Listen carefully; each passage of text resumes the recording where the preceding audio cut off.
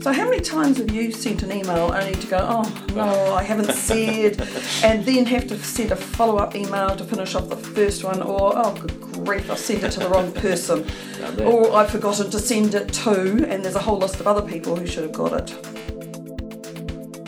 You're listening to a Core Education podcast, pushing the boundaries of educational possibility.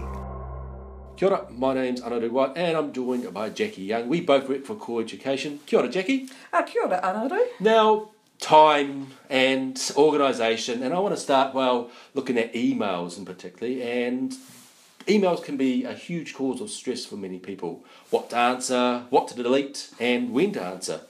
You often hear people talking about drowning in their emails because of the number they get, calling out their name, expecting instant action. Jackie, how do you manage your emails so that you have the time to do other things? Well, a huge revelation for me, Anaru, was investigating the cog that you'd find at the top right of your Gmails, and from then on, exploring the settings button. Okay, so what did you find useful in your Gmail settings? Okay, so Gmail settings is divided up into a number of different tabs, and it just depends on what you want to do. And as soon as you open this up, the default tab, the first thing you'll see is called the General tab. The General tab. So from this tab, the General tab, what did you find? Well, a huge lifesaver for me was helping to reduce the time I spent on my emails, and so I found an option called Undo Send. Mm-hmm. So how many times have you sent an email only to go, oh no, I haven't said, and then have to send a follow-up email to finish off the first one, or oh good grief, I've sent it to the wrong person, or I've forgotten to send it to, and there's a whole list of other people who should have got it.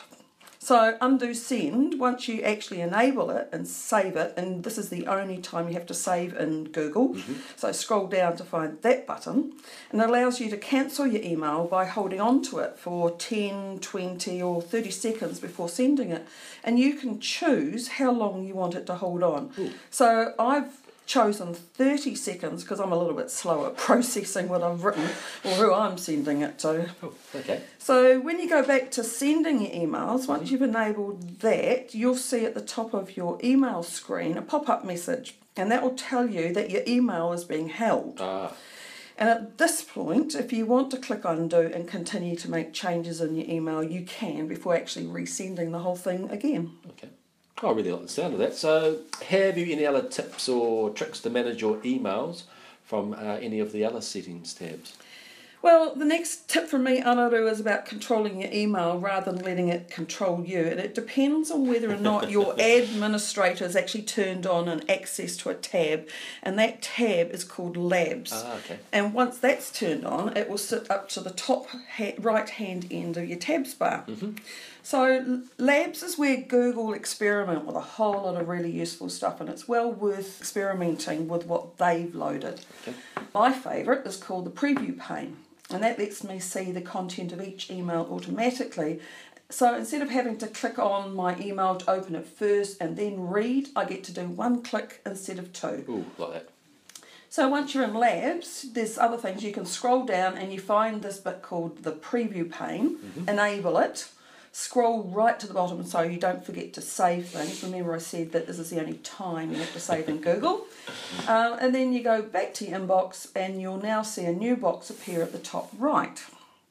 This will then let you toggle between either a standard view or a split screen view. And I like the split screen view. Okay.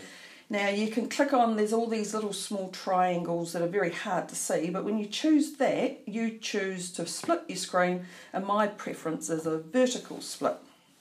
So once you've done that, once you click on an email, you can see the preview of it as well on the right hand side, saving you lots of time, so you only have to do one click, and then you can quickly read, choose to reply, forward, file, or sometimes delete straight away.